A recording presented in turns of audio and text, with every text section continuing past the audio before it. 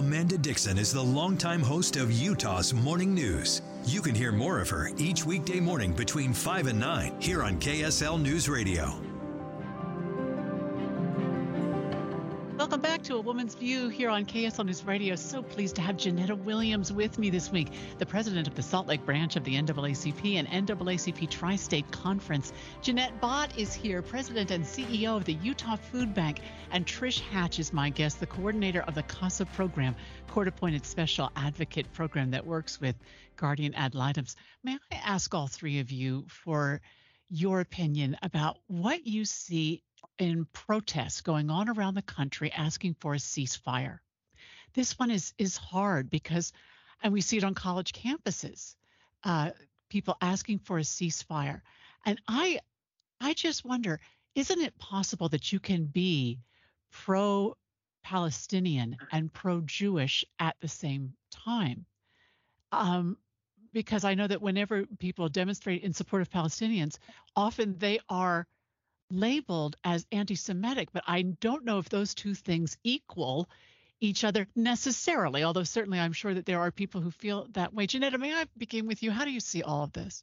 Sure. I see it as, I know the one group against the other, but I think it still goes back to respect one's own opinion and to respect the fact that, everybody's not going to be in agreement on everything all the time, because as you said, there's support over on this side, for the Palestinians, there's support, for the Israelis. And so that's good because, they have the ability to be able to, have their protests. But if they have the protests, I would say to have it in a peaceful way and not have a lot of people getting hurt or harmed in any way.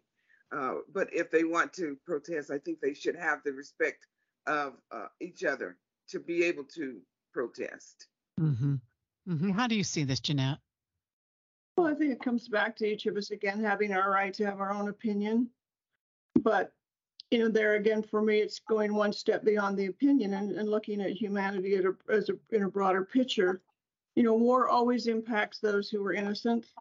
So many lives are being taken. So many families have been annihilated, that their lives will never, ever be the same going forward.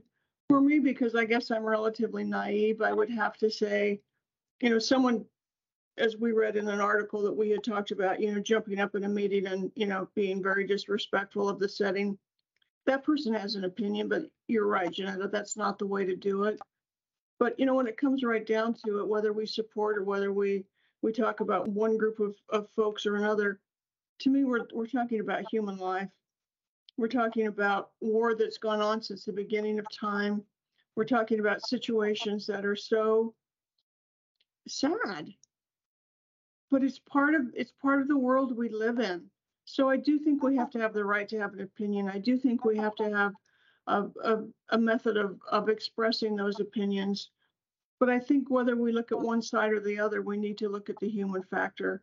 And that's where my heart goes out to these incredibly innocent people who are caught in the middle of this fight. I like how you focus that. It reminds me of what we were talking about a moment ago of the work that you do with hunger. That doesn't, hunger is all constituencies can be affected equally by this, as the innocent in war. All of the innocents in war on both sides of the line between Gaza and Israel are affected. I like the way you see that. How do you see it, Trish? Oh, I mean, Jeanette, if this, like as she said, this has been going on since the beginning of time. I think the Palestinians have been controlled by the Israelis, the Egyptians for so many years, since World War II. Or since they were given the Gaza Strip. Everything has been controlled even prior to this war, what can go in and out of Gaza. And they, meaning the Israelis, have kept them poor and hungry and controlled in this one little strip of area that is so densely populated. And I do believe people have the right to protest. But at this point, I'm with Ginette. These are human lives. And watching the footage on the news is you just see these families just being decimated. And I'm the Hamas leaders who are hiding behind the civilians. Shame on them. Shame on the Israelis for going after it, bombing so much. Like, let the people that can get out, and then deal with Hamas. I really feel like they've taken a, what is that phrase they say where you take a machine gun to a water fight? You know, they need to protect their land. They need to protect their people. I get that, but I think there's better ways to do it that would cause less loss of life. This current war had me, everything always sends me to a book. I'm a bookworm, but I started reading a book called The Israel Arab Reader, which it's a documentary history of the struggle in the Middle East. It's just the UN declarations, the letters from leaders, the speeches given.